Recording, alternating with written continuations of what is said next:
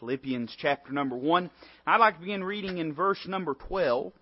The Word of God says, "But I would ye should understand, brethren, that the things which happened unto me have fallen out rather unto the furtherance of the gospel, so that my bonds in Christ are manifest in all the palace and in all other places. And many of the brethren in the Lord, waxing confident by my bonds, are much more bold to speak the word without fear. Some indeed preach Christ even of envy and strife, and some also of goodwill. The one preach Christ of contention, not sincerely, supposing to add affliction to my bonds, but the other of love, knowing that I am set for the defense of the gospel. What then? Notwithstanding in every way, whether in pretense or in truth, Christ is preached, and I therein do rejoice, yea, and will rejoice. For I know that this shall turn to my salvation through your prayer and the supply of the Spirit of Jesus Christ." Let's read again verse number 18. Paul says, "What then? Notwithstanding every way, whether in pretense or in truth, Christ is preached, and I therein do rejoice, yea, and will rejoice." Let's pray together. Father in heaven, Lord, we do want to praise You and give You the glory for all that is good in our lives. Lord, all that is worthy of mention, all that gives us joy and encouragement and happiness is due to Your benevolent grace in our lives. And Father, we want to praise You and give You the glory for even the smallest of these things, knowing, Father, that anything that's a gift from above, from the Father of lights, is a wonderful thing. Lord, I pray this evening that You would apply the truth of Your Word to our hearts. Lord, there's some things in Your Word that are hard to be understood. But Father, we know that as the Spirit of God illuminates our soul and our mind to these truths, that they can have a real and lasting impact as they are appropriated into our lives. Father, we love You. We just appreciate and thank You for all that You have done in our lives and all that You will do. We ask now that these next few moments would count for eternity. We ask these things in Christ's name. Amen.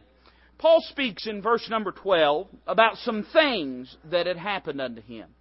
He's giving this testimony from a Roman jail. And as he is giving this testimony, it's interesting to note through the book of Philippians that one of the key truths and key words in the book of Philippians is the word rejoice.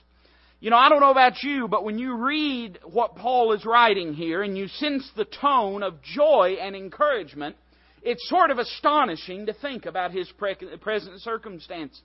I'm reminded again tonight that in the life of the believer, our joy and our rejoicing is not vested in our present circumstances, but rather is vested in the person of Christ. Listen, if you live in this world, you're going to have difficult times sometimes. We don't have to let those difficult times dictate and rule our attitude and our outward manifestation. We can make our minds up like Paul did. He said, I have rejoiced. And then I like what he adds. He says, and I will rejoice. No matter what comes along my way, I have made up my mind to be happy in Jesus Christ. Made up my mind to express to the world that Jesus Christ is worth every bit of it. I want us to think for a few moments about this thought tonight. And I've titled this message, I Therein Do Rejoice. Now, I don't know what you're going through, but I know that therein you can rejoice if you look at it the way that Paul did. Think first off with me with the uncomfortable situations of Paul. Now, you know, some folks, I've heard people say things before like this. They'll say, well, I know what you're going through, but they didn't know what I was going through. You ever had anybody tell you that before? Sure you have. People in your life say, I know what you're going through, but you know, and everyone else knows that they don't really know. And then sometimes you have people tell you things like this, well, it'll get better. And the truth is, they don't even know how bad it is. They don't know what it looks like to be sitting where you're sitting. Well, could I propose to you tonight that Paul is a man that has earned the right to make these statements. Paul is a man that knows what it is to suffer. And not to suffer as a wrongdoer, but to suffer as a Christian. I'd say this, that we're probably coming into a time in our country where we're going to learn a little bit more what it means to suffer as a Christian, if we're willing to take a stand for the truth of the Word of God. Listen, I believed that before Kentucky and before they put that lady in jail. I've been preaching that before that. I'm still preaching it now. Not got anything to do with Kentucky one way or the other. I'm just telling you that the evil days are coming and men are going to wax worse and worse and worse. We better grow comfortable with that truth. Paul, as he speaks these words, they have the ring and the sound of truth, sincerity, and experience. For this is a man that is seated, not on comfortable couches that lavish the flesh and that ease the mind. This is a man that is in jail at this moment, that is held against his will. And when he says these things which happened unto me, he's saying a mouthful. In fact, as we consider these, I want to say a few things about, number one, the bonds that held him. I think Paul's talking about his current situation. He's talking about being in prison, being held against his will. Certainly Paul knew what it was to suffer. He spoke about it in 2 Corinthians chapter 11. He says this in verse 23, are they ministers of Christ? Now, Paul, you have to understand the context. Paul's talking about some that are claiming that Paul is a phony and claiming he's not genuine. And Paul basically says, are they ministers of Christ? And then in parentheses, he says, I speak as a fool. In other words, he's saying, I don't want to say this. I know it's foolish to say these things, but they've compelled me through their glorying in the flesh. He says, I am more. In labors more abundant, in stripes above measure, in prisons more frequent, in deaths oft. Of the Jews 5 times received I 40 stripes, save one. Thrice was I beaten with rods, once was I stoned, thrice I suffered shipwreck. A night and a day I have been in the deep, in journeyings often, in perils of water, in perils of robbers, in perils by mine own countrymen, in perils by the heathen, in perils in the city, in perils in the wilderness, in perils in the sea, in perils amongst false brethren. You almost get ready for him to say on a train and on a plane and in a box with a fox. He's saying it doesn't matter where I've been, it seems as though trouble has followed me. He says in weariness and painfulness, in watchings often, in hunger and thirst, in fastings often, in cold and nakedness, beside those things that are without, that which cometh upon me daily, the care of all the churches.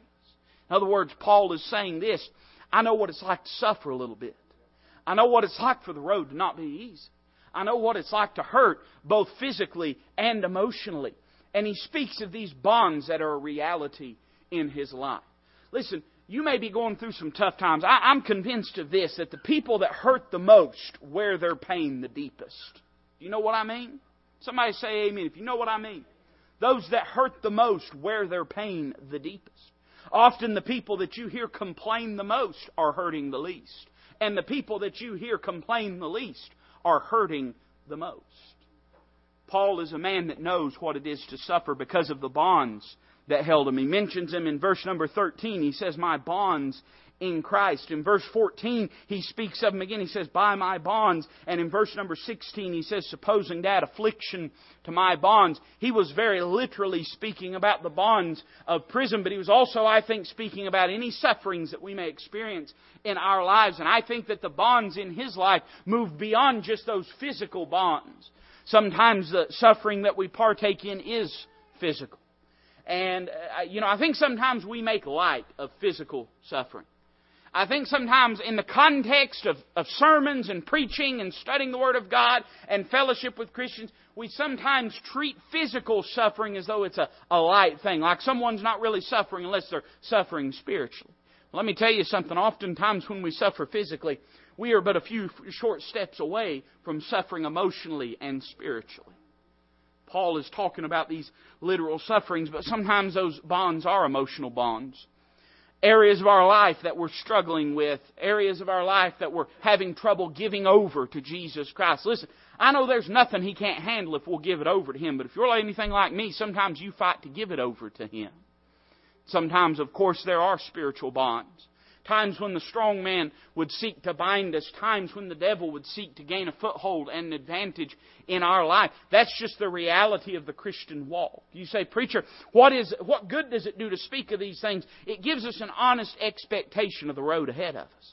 If you think things are always going to be just easy, you might quit halfway along the road because you wasn't expecting.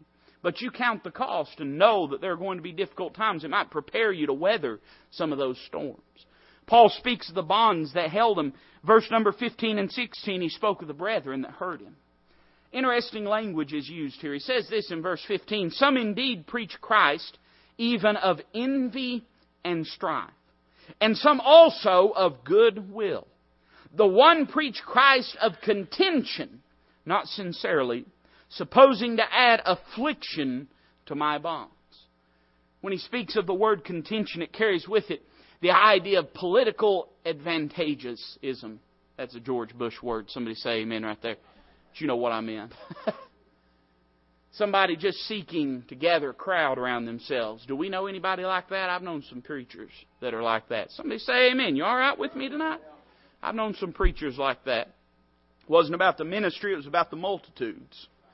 It wasn't about Christ, it was about popularity. Paul speaks of some that are preaching Christ merely to gather a crowd.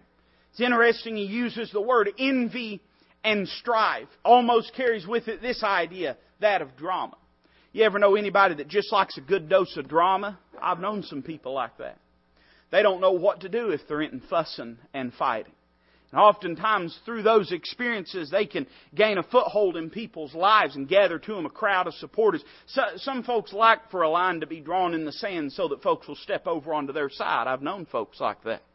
And they like for there to be fussing and fighting because then that gives them a crowd of supporters. Paul says there's some out there that they're preaching Christ out of contention. They're just trying to draw a crowd unto themselves. Paul says this has hurt me. He says that it's added affliction. That phrase carries with it the idea of chains rubbing a prisoner in a painful way. Paul has been speaking about the physical bonds and the spiritual bonds. But then he says this, in the midst of my suffering, there are some who would add to my affliction. The Bible tells us that words fitly spoken can make a real impact in our life. But let me say this, that oftentimes criticisms, poorly spoken, can add a lot of burden to us. You ever heard anybody or had anybody just say the wrong thing at the wrong time? You ever had somebody, sometimes they mean well, sometimes they don't. But it's almost like they sense the hurt that you're going through, and they walk in with a fiery dart. I don't know where they got it, but I've got a good idea because I know where fiery darts come from. And they come in and they've got it aimed right at you. And they're ready to add to your affliction. I understand that the truth must prevail. I understand that people need to know when they've done wrong. Somebody say amen. Isn't that true?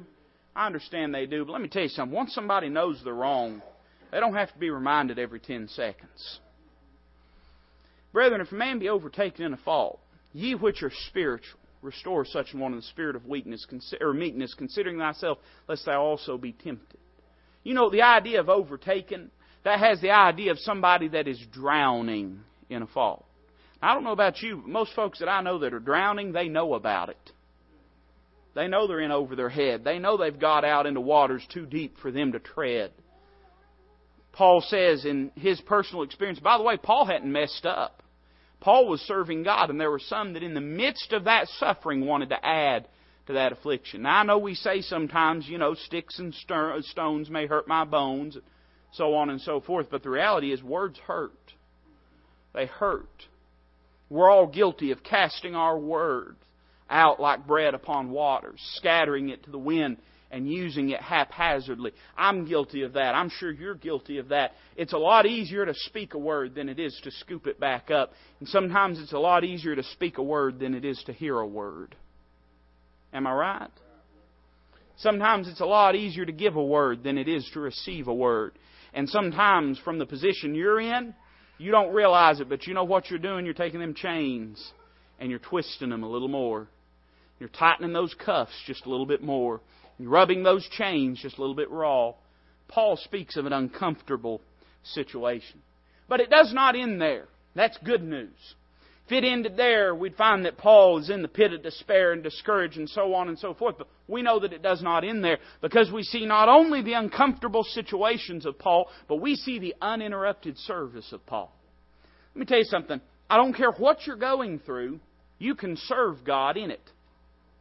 You may not be able to serve Him in the way you'd like, but you can always serve Him. You may not be able to serve Him to the capacity that you wished, but you can always serve Him. Paul is at a time in his life where, if there's ever an excuse to give up, I think he's got one. Somebody say amen. Paul is under house arrest. Paul has been living for God, obeying God, serving God, and it's got him chained to a Roman soldier. And if there's anybody that can say, man, I'm done. I'm over it. I'm giving it up. And I've got a good excuse to do it. It was the Apostle Paul. Man, excuses are a dangerous thing. Somebody say amen to that. They're dangerous. And I'll tell you why. Because the devil has a never-ending supply of them.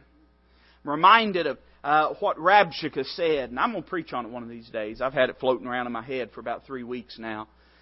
Rabshakeh that stood outside the walls when Jerusalem was under siege and Hezekiah was king. And he was threatening and trying to get them to surrender and to give the city over to the Syrians. You know what Rabshakeh said? He said this, I have 2,000 horses ready if you've got men that you're able to put on them as riders. You know what he was saying? He was saying the city isn't worth it. The fight isn't worth it. The siege can't be overcome. And I've got 2,000 horses sitting right here. And all you have to do is walk out of that city, climb on one, and ride away. Let me tell you something. That's what the devil does with excuses. When we're in the midst of affliction and suffering, when we're at our lowest point, he shows up outside the city walls and says, I've got a horse if you're ready to escape. I've got an excuse if you want to just ride away. Man, Paul could have made some excuses. Paul could have said, I've served God and it's gotten me nowhere, but he didn't. Instead, he looked around at what God was doing in his life. And you know, as we get downtrodden and as our head hangs low, there's no telling how many things God is doing that we miss while our head is hanging low. You might find that if you have enough faith to look up instead of looking down, you might see God's doing some things in your life. That's what Paul did. Paul looked up and saw some things that God was doing. I'd say first off that Paul notices that God is doing a work of evangelism through his bonds. It's interesting in verse number 13. Look at it with me. He says this, so that my bonds in Christ are manifest in all the palace and in all other places. When it says palace, it's not just speaking about the palace, but it's speaking distinctly about the Praetorian Guard that existed at that time. That was the Roman Imperial Guard, or we might call them the bodyguards of Caesar. And as Paul was under lock and key, he was not necessarily, I know we've sometimes preached on him being down in a dingy pit somewhere and, rats running around. I'm sure Paul spent some nights like that as he served God. But the suffering he's speaking about here and the imprisonment he's speaking about here was much more like a house arrest.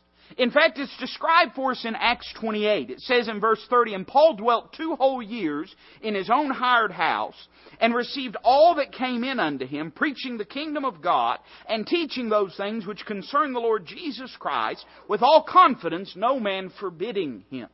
In other words, as Paul was under house arrest, he was placed under the lock and key of the imperial guard of Rome. And they would oftentimes, when he speaks of bonds, it has the idea of a chain, a short chain that would attach a prisoner to a soldier. Now, I know today we've got razor wire and we've got cameras and we've got things like that, but they had a pretty foolproof way of keeping a prisoner where they wanted him. They'd take a big old Roman soldier, or sometimes they'd take 3 or 4 of them. You remember in Acts chapter 12, the Bible talks about a quaternion of soldiers that watched over Peter. It was the same sort of idea. They'd take these soldiers and they'd chain them directly to the prisoner. Now, most of us, we would have looked at that fella when we was singing music. I don't know what Brother Carey did, but I looked over my little boy while Brother Carey's leading. He's just mean mugging him. I don't know if he was hitting the wrong note or something. I looked over and that's how we would have done that guard, you or I. We would have sat there and looked at him with every bit of hate and malice and resentment and contempt that we could.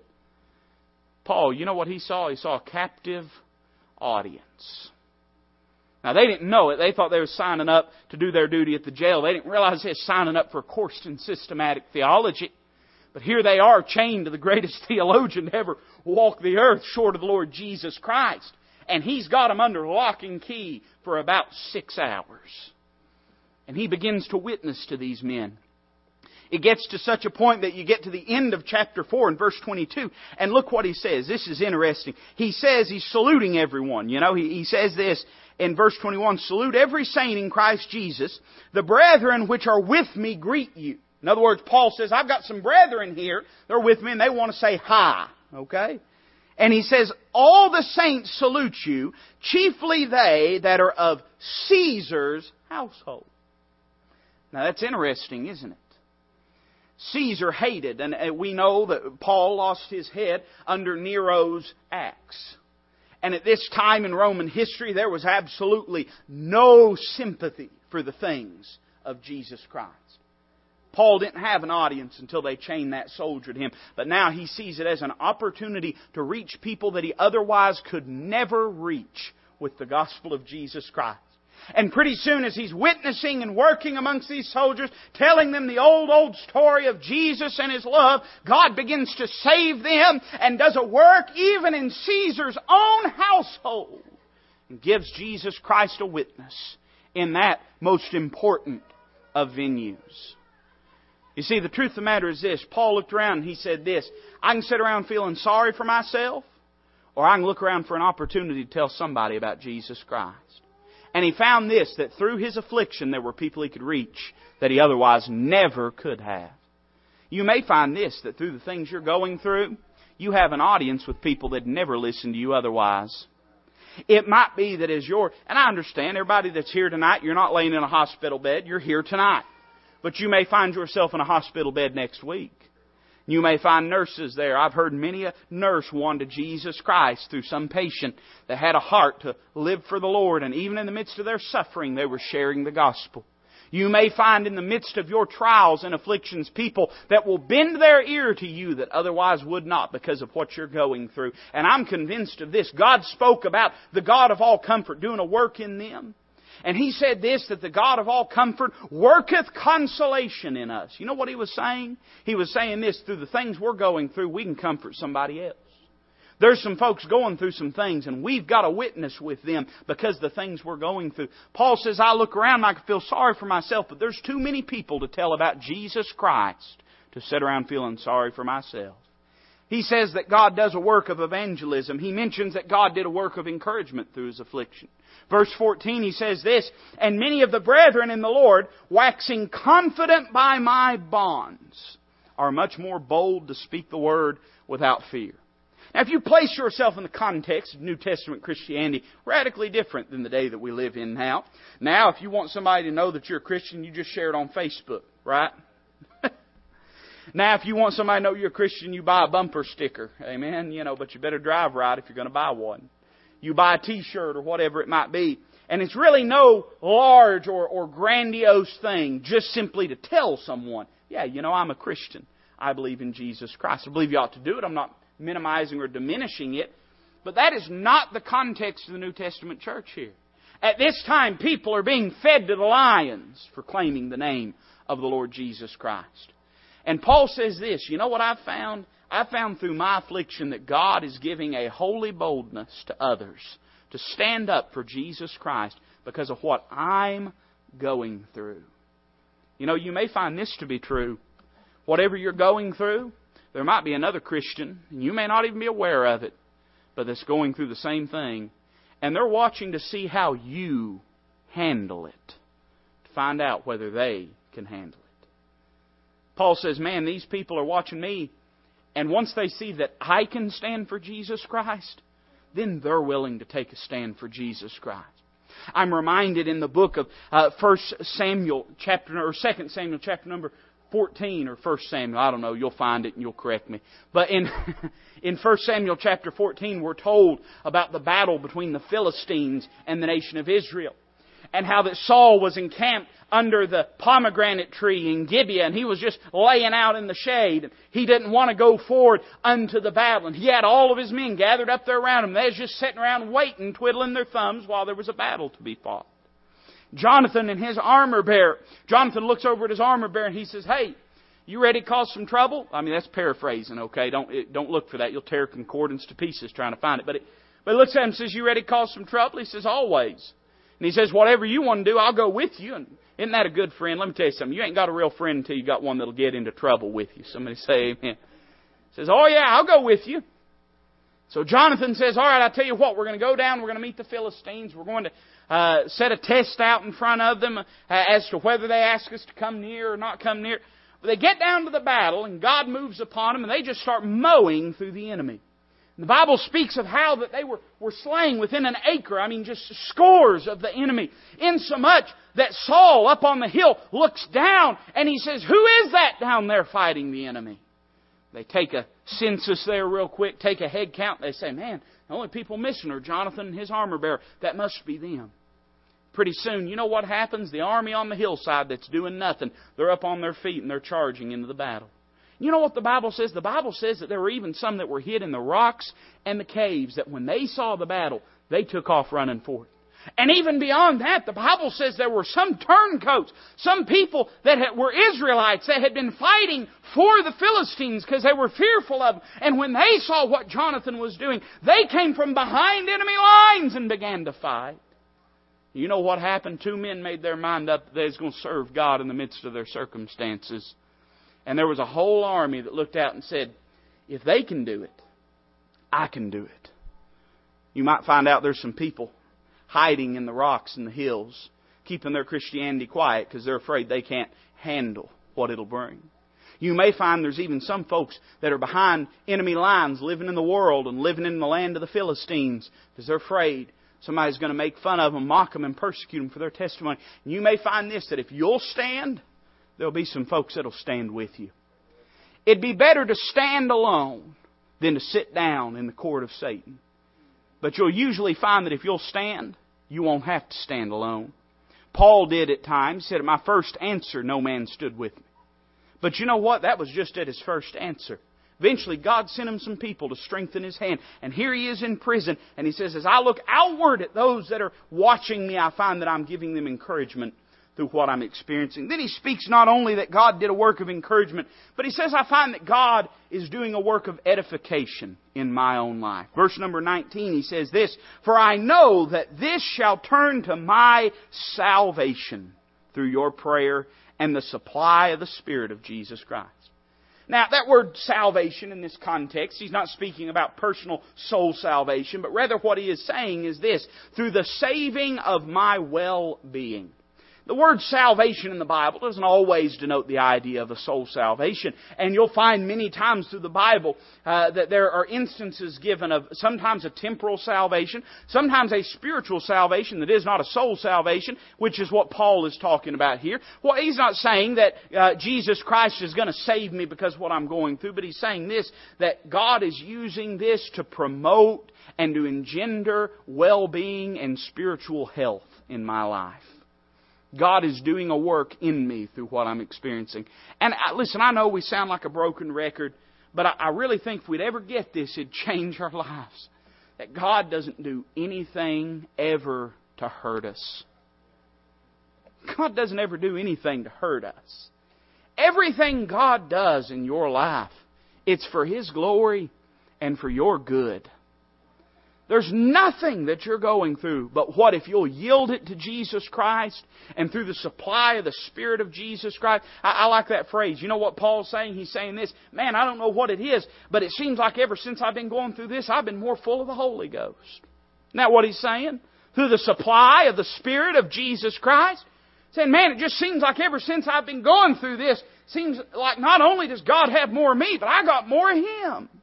God's doing a work of edification in my life. Believe it or not, whatever God puts you through, He'll see you through and He'll help you through, no matter what it is. We see in this passage the uninterrupted service of Paul. And then finally, and I just want to touch on this and I'll be done, we see the undefiled spirit of Paul. Look at verse number 18. It sort of sums up his approach. I like what he says at the very beginning. He says, what then? That's interesting, isn't it? Isn't that an interesting turn of phrase? He's saying, well, what's next? Here's what people are doing. Here's what I'm going through. And here's what God is doing. So what's left to talk about? He says the only thing left to talk about is what I'm doing. I know what people are doing. I know what God is doing. So what am I going to do in the midst of my affliction? He says, what then? Notwithstanding every way, whether in pretense or in truth, Christ is preached. We see first off an absence of resentment. We all struggle, I think, with, I struggle with it. I guess you do too. Sometimes it's easy to be a critic, isn't it? Man, it's just so easy to be a critic. After all, when you know everything, like you do and I do, it's easy to be a critic. Paul says, hey, I'm not going to critique it. Christ is being preached. Now, this is not a license, nor is it a compulsion to not say anything or speak out against compromise or against disobedience to the Word of God. But what Paul is saying is this: I could make it my mission to set the world straight. Or I just keep my eyes on living for Jesus Christ and praise the Lord when Christ is preached. Saying some of them, they're preaching them out of contention, out of strife. And you know what the result is? Christ is preached. In other words, you know what the result is? People are hearing the name of Jesus Christ. I'm not saying we need to yoke up with every group that's way off in the ditch somewhere. But I'm saying this: our enemy is not that group. Our enemy is the devil. Our captain is the Lord Jesus Christ. Our cause and our war and our battle and our marching orders are the gospel of the Lord Jesus Christ. And you know what we ought to do? We ought to get our eyes on Him and on the task that is at hand and leave those things to eternity. You'll find God will settle every single one of them. It says at the end of the day, man, Christ is being preached. And I've got to rejoice in that. We see an absence of resentment, but we see a presence of rejoicing. He says in the next phrase, and I therein do rejoice, yea, and will rejoice. Now, Paul didn't know what was getting ready to happen. You don't know what's getting ready to happen. And yet Paul says this: in what I'm going through now, I will rejoice. But in whatever I go through tomorrow, I will rejoice. He didn't know what would happen. It could have been that was his last day on earth. We know it wasn't, but it could have been. Paul says, if such is the case, I'll rejoice. No matter what I'm going through, I'll rejoice. We might call that resilient rejoicing. And you know what it comes through? It comes through the proper understanding of the afflictions we experience. We experience them directly from the hand of God and for God's glory and for our good. Preacher, you don't know what I'm going through. No, I probably don't. But I know who's going through it with you. And I know that He knows what you're going through. And listen, if you came to me to get the help you need, you came to the wrong place. But if you'll go to Him to get the help that you need, you'll be going to the right place. And He'll be able to give you the encouragement and the strength that you need to say, like Paul, I therein do rejoice, yea, and will rejoice.